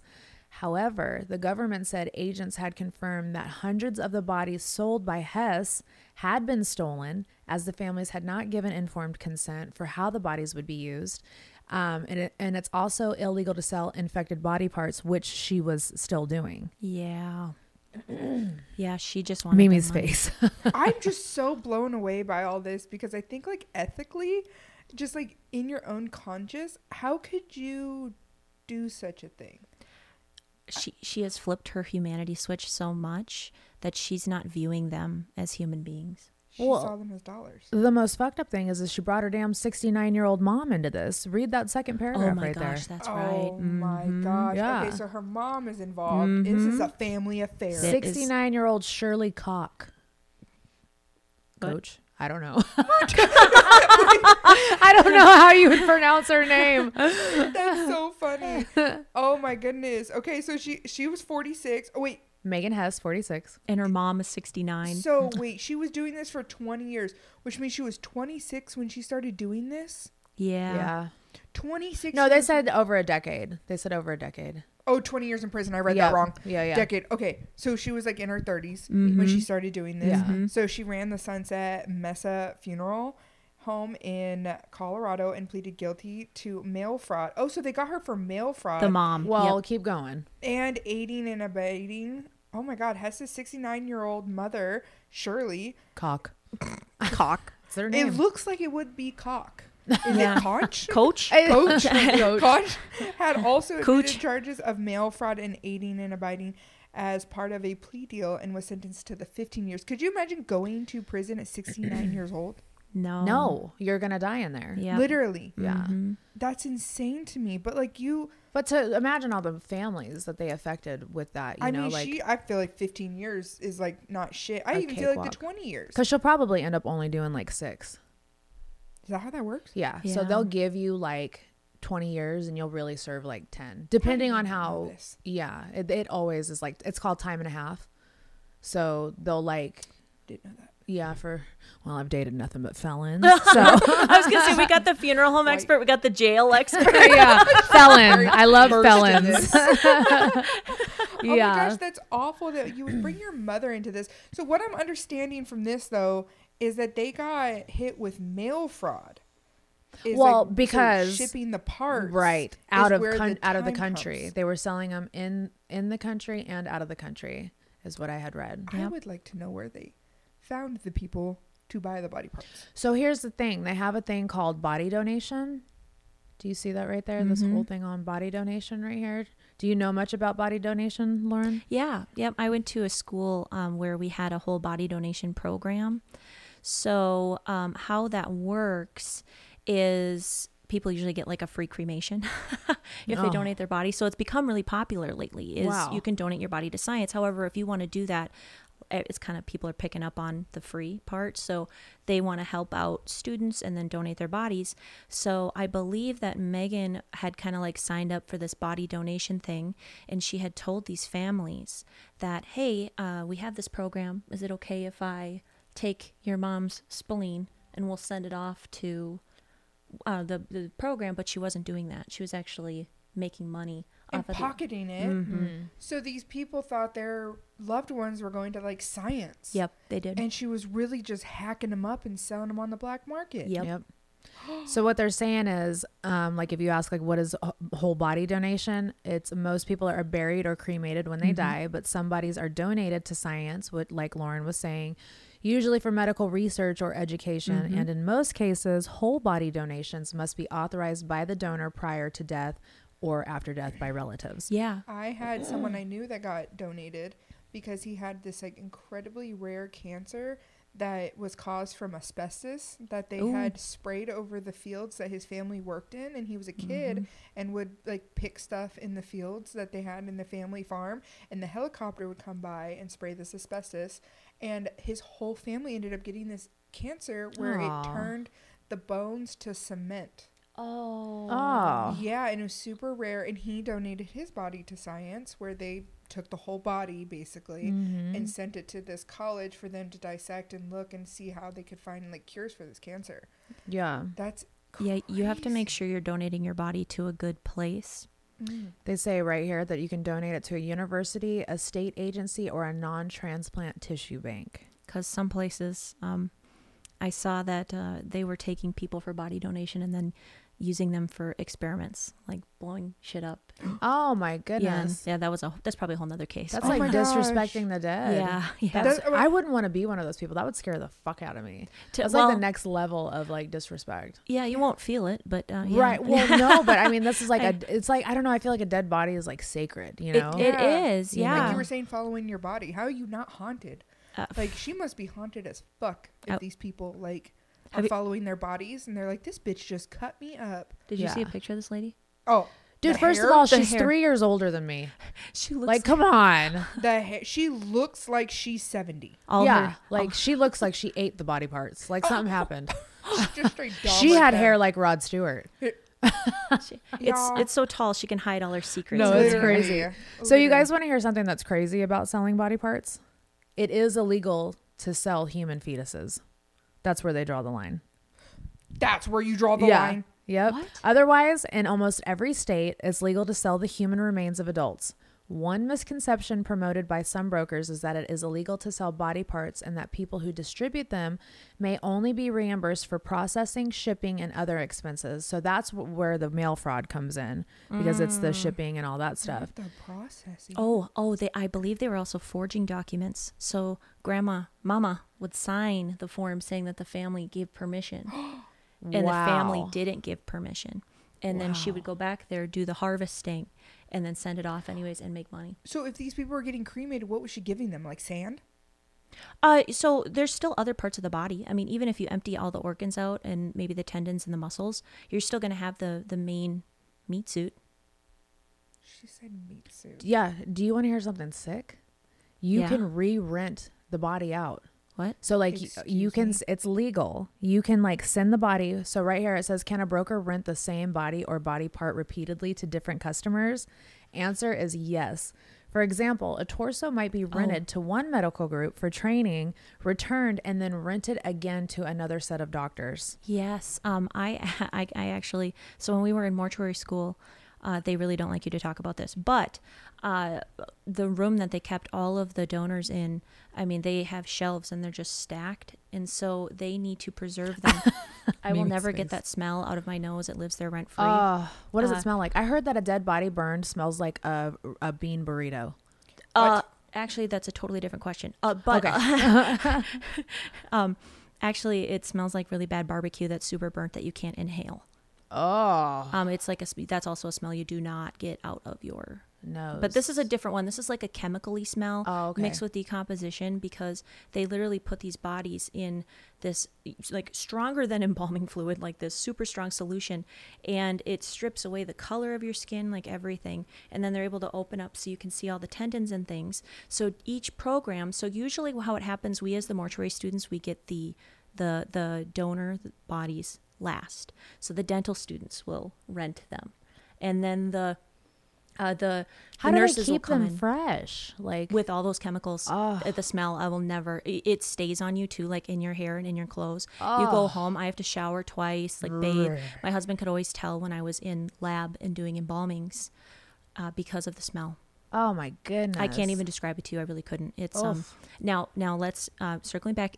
Donation is a gift. It's a wonderful gift. I never would have learned how to embalm, but we're just normalizing talking about this. Right. And it is what it is. I'm really just I'm just telling you how it is. So that's just how it is. No, I've never heard that a dead body smells good. I don't think anybody's ever heard that. Yeah. Nope.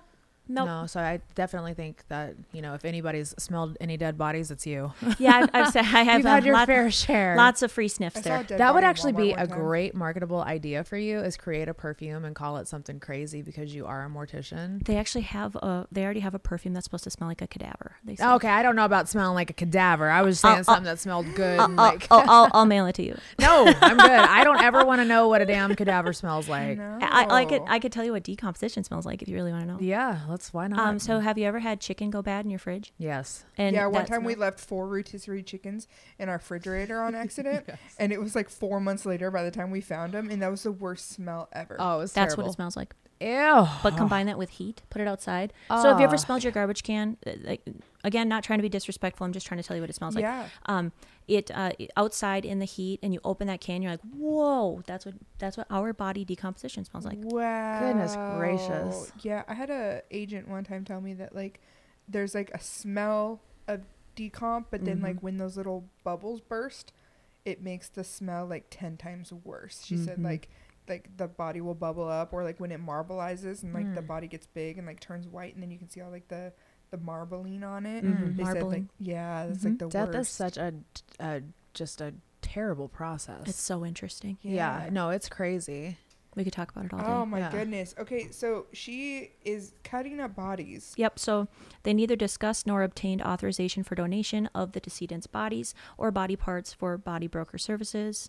And the Department of Justice said in a statement, adding that in some instances the families had specifically declined to donate the bodies. And according to the plea deal, Hess told mourning families that their loved ones would be cremated, so kind of like what we mentioned, and instead sold the parts or their whole bodies, their whole damn bodies for scientific, medical, or educational purposes at a body broker business she operated. So she also operated the business from the same premises as the funeral home. Can you talk about double dipping? But do you want to know what's crazy to me? I looked up how much money that she made off of selling these bodies, and she only made like $1 million in 10 years.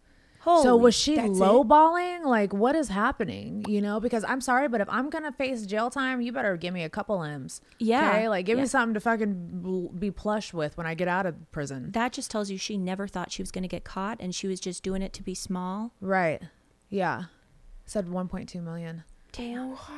Yeah. Man. What's, I don't do math. I do science. What's 1.2 million divided by 10 years? Oh, God, you're asking the wrong person. 1.2 divided by 10. I count money. I don't add it and subtract it. How much was it? I can't figure it out. Yeah. That's so much of a I'm not the dumbass. math whiz over here. I can make money and count it. 1.2? Yeah. 10 years. 10 years. She only made $120,000 a year. That's nuts. Can you imagine how your conscience would be? She didn't have one. Yeah, I would be so freaked out. Like, I would feel like these people's spirits were going to come back to haunt me. They had to have been haunting her ass all the time. Imagine her now just sitting in like this prison right now. Oh, just tormented by all the spirits? Yeah. Can you imagine? I can't do it. I couldn't. I don't know how you went to bed at night knowing that you're literally cutting up people's loved ones and selling their body parts. Listen to this, though. Hundreds of bodies were harvested and sent across the world, with destinations ranging from Fort Collins to Saudi Arabia. Okay, I'm sorry. That's illegal. That has to be illegal. Yeah. And also, she was making way more than that. Yeah. That's what they were able to find. Right. Document. Okay. She was definitely making way more than that. Yeah, for sure. A witness had said in the courtroom that we will never know the final resting place of our mom. We will never know what happened to her. Is she on display somewhere? Is she in a medical waste bin somewhere? Was she chopped up like an old car? That just gave me chills. Mm-hmm. That's so disheartening to know that you have no idea where your loved ones ended up or who you have. You know, like she could have just given you, like you said, you know, she could just mix them all together. Yep. And just given you a bag and just said, oh, this is your loved one. You have no idea. Mm-mm. Because if someone got cremated, think about that. If someone got cremated and she still had the body, she clearly had to cut it up still. Yep. So whatever she gave the person couldn't have been the person if she's out there just, you know, hacking at them. Mm-hmm. Have you ever had to dismember a body? No, thankfully not. That's a really big thing because I'll have families, they'll ask, they'll say, can I have grandma's gold teeth? Grandma always wanted me to have her gold teeth. And they don't teach me how to remove teeth in school. Yeah. Can you picture me in the back with a hammer knocking those suckers out? No. Oh my gosh. And I'll ask the families that. I'm like, no. And if you want to hire a dentist, that's fine. They know how to do that. You have to be so careful at the funeral home because desecration of a corpse is a really big thing. So we always have to have signatures that says it's okay to do something. I've also never removed breast implants. But really, even for cremation? Because I heard they explode. They don't explode, but sometimes they can melt and then not fully melt away. Gotcha. So they get a little gummy, Wow. the forbidden gummies on the bottom of the crematory floor. So you just kind of scrape it out. But what I do remove from the body is pacemakers. So you'll see those like under, we remove those. Those aren't, but we have signatures and I get permission and I tell them like so that they know what's happening back there. And she thankfully I've never had to dismember a body before. Yeah, good. Okay. That's so no Jeffrey Dahmer shit going no. on. Right? I would never do that. I mean, I have a stomach for a lot of things. I've definitely put people back together. I've just never taken them apart. Goodness gracious. I couldn't imagine. In such circumstances, despite lacking any authorization, Koch and Hess recovered body parts from or otherwise prepared entire bodies of hundreds of descendants for body broker services. In the few instances where families agreed to donation, Hess and Koch sold the remains of these descendants beyond what was authorized by the family, which was often limited to small tissue samples, tumors, or portions of skin. Hess and Koch also delivered cremains to families with the representation that the cremains were not that of the descendant, when frequently that was not the case. That was Sorry, exactly I got what I tongue-tied. was wondering. Yeah. As if they were just giving these families just random sacks. Yeah. That's so disheartening. That's to crazy. know. We do have people that don't get picked up from the funeral home sometimes. What do you do with Oh them? my goodness. They just sit on a shelf. Forever? That's so Forever. sad. Is it just because they don't have family, or? They have family. I think sometimes they just don't want to acknowledge the loss. I mean, we call, we write, and every funeral home has one. We have shelves with people that never get claimed. So she could have so been sad. taking Ones that were never claimed and just taking, baggies. handfuls out and adding it to, if she really did harvest these bodies for everything that they were worth that she could get. Even more gross. Read the last paragraph. I saw that. Yeah. According to the plea agreements, Hess and Koch would also ship bodies and body parts that tested positive for or belonging to people who had died from infectious diseases, including Hep B and C, HIV, and oh my God, I can't. Ugh. After certifying to buyers that the remains were disease-free. The shipments would be through the mail or on commercial air flights in violation of Department of Transportation regulations regarding the transportation hazardous material. That is so sickening. I mean, okay, but what are people doing with these things? What do you buy a body part for? Because clearly That this if you mean like if it's not medical, what is your point of having a dead body? What are you doing to it? Are you Dahmering it? Yeah, they probably are. Or there was a case recently where they were supposed to be donating bodies up at Harvard, and they had people buying the skin or the heads or the skulls, and then they had their little shops that like oddity shops? Mm-hmm, it's a whole black market for this shit. That is crazy. I wonder how many harvested human, because I have a human skull that I bought from an oddity shop that's hanging on my wall in my house. Oh, I wonder if that Okay, why did I always think that was fake? No, it's real. That's real? Yeah. I know. As scary as I am about shit like that, when I saw You don't even like cremation people in your home. I know. But you have someone's skull? Yeah. What if the... I just saw a lamp. I was in, where was I? I was in Cali, and we went to this shop. In the whole shop, they had little drawers with teeth, people's teeth. I don't even know how they got them. With teeth, they had a vertebrae from someone that had been cremated, and it was in a lamp. They had the lamp. Until then, I actually didn't even know you could go to these stores. I asked the guy, I said, "Where did you buy this from?" He goes, "We actually get it from estate sales." So wherever the fuck these people... So rich people Yep. harvesting fucking body parts and just having them made into lamps and shit. There will always be a market for anything. Very Ed Gein of them. Yeah. People are crazy. Some people are crazy. Yeah, Ed Gein was Golly. obsessed with like the idea of having body parts on display. Like he's the one that they made like Texas Chainsaw Massacre after and everything, because he like dug up his mom and cut out her vagina and painted it silver and put a bow on her clit and hung it on the wall.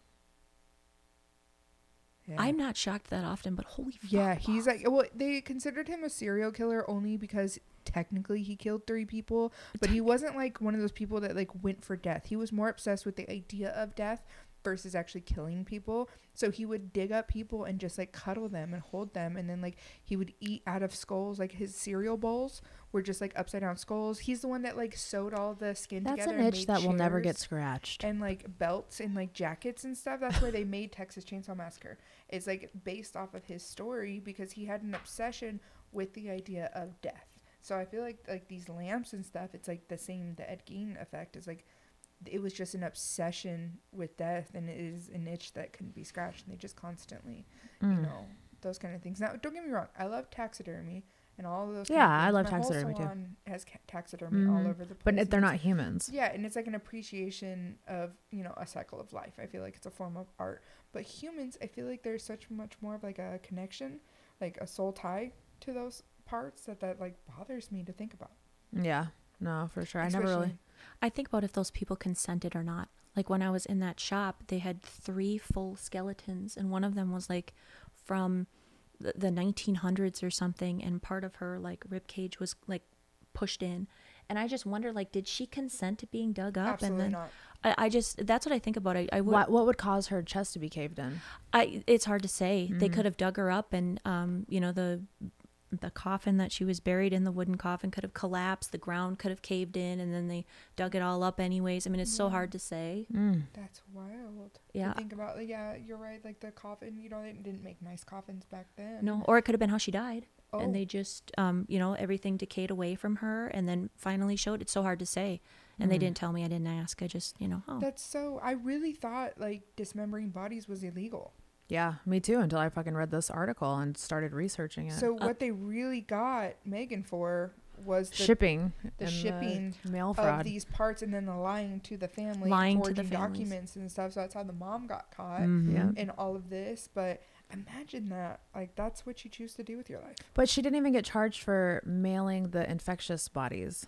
Where was the charges for that? Because all I saw was aiding and abetting, shipping, and mail fraud. She did a plea agreement. She did a plea agreement. She's like, I'm up shit's creek without a paddle, so let me take a plea. Yeah, let me take anything I possibly can at this She's point. like, I'm about to be eating Big Wanda's badussy. She's like, let me only do this for 20 years and not 40. You're very smart. Oh my gosh. Yeah, very smart, Megan. Honestly, just the ethic part of all of this is just, I mean, beyond me. Like the one time there's no ethics. Yeah, the one time I did hair for someone who had passed, that still sticks with me to this day. And to think how many she did over that 10-year span, and you had them coming in all day every day, that's like, how busy is I won't touch dead bodies. Last time I wouldn't even touch my mom when she passed and I was in the room. She was dead. I was able to say my goodbyes to her in the hospital. I wouldn't touch her because the last time I touched a dead body, I ended up with the worst suicidal ideation I've ever had. Of course, it was the same time around a bunch of shit that had been happening, but I went to a funeral and touched my friend's chest and told him that I loved him. And I'm telling you, I battled with suicidal ideation for almost a year or 2 years after that. So it's like 2 years. Yeah, it was a good 2 years, and I will never touch a dead body again. So I can't imagine how this woman is touching all these dead bodies and just the karma that she has reaped for herself. Mm-hmm. Okay, so I want to know, so when you put your hand, we got into my trauma. So when you put your hand on their chest, is it just because it's cold? Is it just because it didn't feel like how you thought it was going to feel? Is that why it triggered you when you? No, I have always been able to see spirits. I've always been able to feel things. I've always been able. So this was a friend who was violently killed. Oh my gosh. And I think what happened was whatever he was into that caused that situation to happen latched onto me, the dark entity that was following him, because I lovingly went down on his chest and I was like, I love you so much, like that. And I swear right then I could feel him in the funeral room, and he was watching the funeral from the corner of the room. Like, and I told my husband that, I was like, Chisel's here. I was like, he's watching this entire funeral. And I just went home, and literally it was like immediately just depression. And like, I mean, I'm talking like, Lauren, when I tell you it, I told Jay the best way to describe it. And like I said, I was going through a lot of other shit at the time too. I had just lost it. I had just had a miscarriage. I had just had my breast implants removed. So, I mean, there's a number of factors, but this all ties into each other. So it's like, I'll never touch a dead body again because of that. But it was like eternal sadness. It was like he was showing me, like, this is how sad I am. I want you to feel how sad I am. You know, it was just the worst feeling. Like I was so tired that the thought of living to 50 exhausted me. So how did you come out of that? I'm a fighter. Did you banish that away? Like that I prayed. Jesus is literally the only thing that probably pulled me out of that. And it took a good almost 2 years. I talk about it a lot on the podcast, you know, cause I went through it, but Jesus, exercise, will to live, will to not let the darkness win. You know, when you get that low, you just get to a point where you're like, me personally gets to a point where I'm like, I'm not going to let the devil win. I'm not, these thoughts, this darkness, this isn't me. Like I love light, you know? So I'm obsessed with dark things. I'm curious about them, but I don't want that to be in me, you know? So it was just a fight. It literally was, I fought for my life for 2 straight years of just, Mimi saw it. I went through hell. It was crazy. But yeah, so that's why I'll never touch a dead body. So this lady, I don't know how she fucking has touched and done the dead so wrong. I mean, obviously she's getting her karma now, but spiritually, we're in spiritual warfare 24/7. Yeah. And I'm not one of these crazy like Bible thumpers, but I do know that there is another side of life, and it's spiritual warfare that we're always going through. There's always light and dark that's going on around us, you know? So I don't know how it hasn't came back to her. I mean, yeah, I would love to know what she's going through, if she's ever had any type of, you know, experiences since going through this. We should probably reach out and try to interview her. Well, she's in prison for 20 years, so she's probably not doing much else. Do a phone interview. Yeah, we'll go do an interview in the prison. So, Rod. Can you try? You should try. I would try. Yeah, we could. We'll see how the I murder don't feel mystery. Like I would want to bring myself to someone like that. Yeah, we Like- could do a phone call. I would. Yeah, we could do you a want phone to? call. No, we could go visit her in prison if you want to go. Let's see if these murder mystery podcasts pop off. We might be doing one a month, so we'll see how it goes. But I will fly with you to go out let's there. do If you it. want Yeah, to that go. would be fun. That We would be definitely fun. would need I you to wonder be a what her normal. hair looks like now in prison. A flat. She's not getting that height though.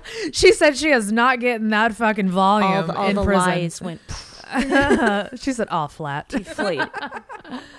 Well, guys, thank you for tuning into our first murder mystery podcast. Lauren, why don't you tell people where they can find you? Shout out all of your socials. Yeah, so you can find me on Facebook, Instagram, and TikTok at Lauren the Mortician. Watch out on Facebook though, because there's lots of fake ones. And check me out on TikTok. Yay. Thanks for having me. Yeah, thanks, Mimi. Thanks for sitting in. Oh, you're welcome. I love it. I think we like Mimi on the podcast. It's kind of I fun. love her. I know. I'm we going love to take the her home memes. with me. Please don't. She is my would be right hand fine. woman. I cannot survive without her. I'm also taking the dog. Yeah, he won't go. dog, This dumbass. taking the dog too.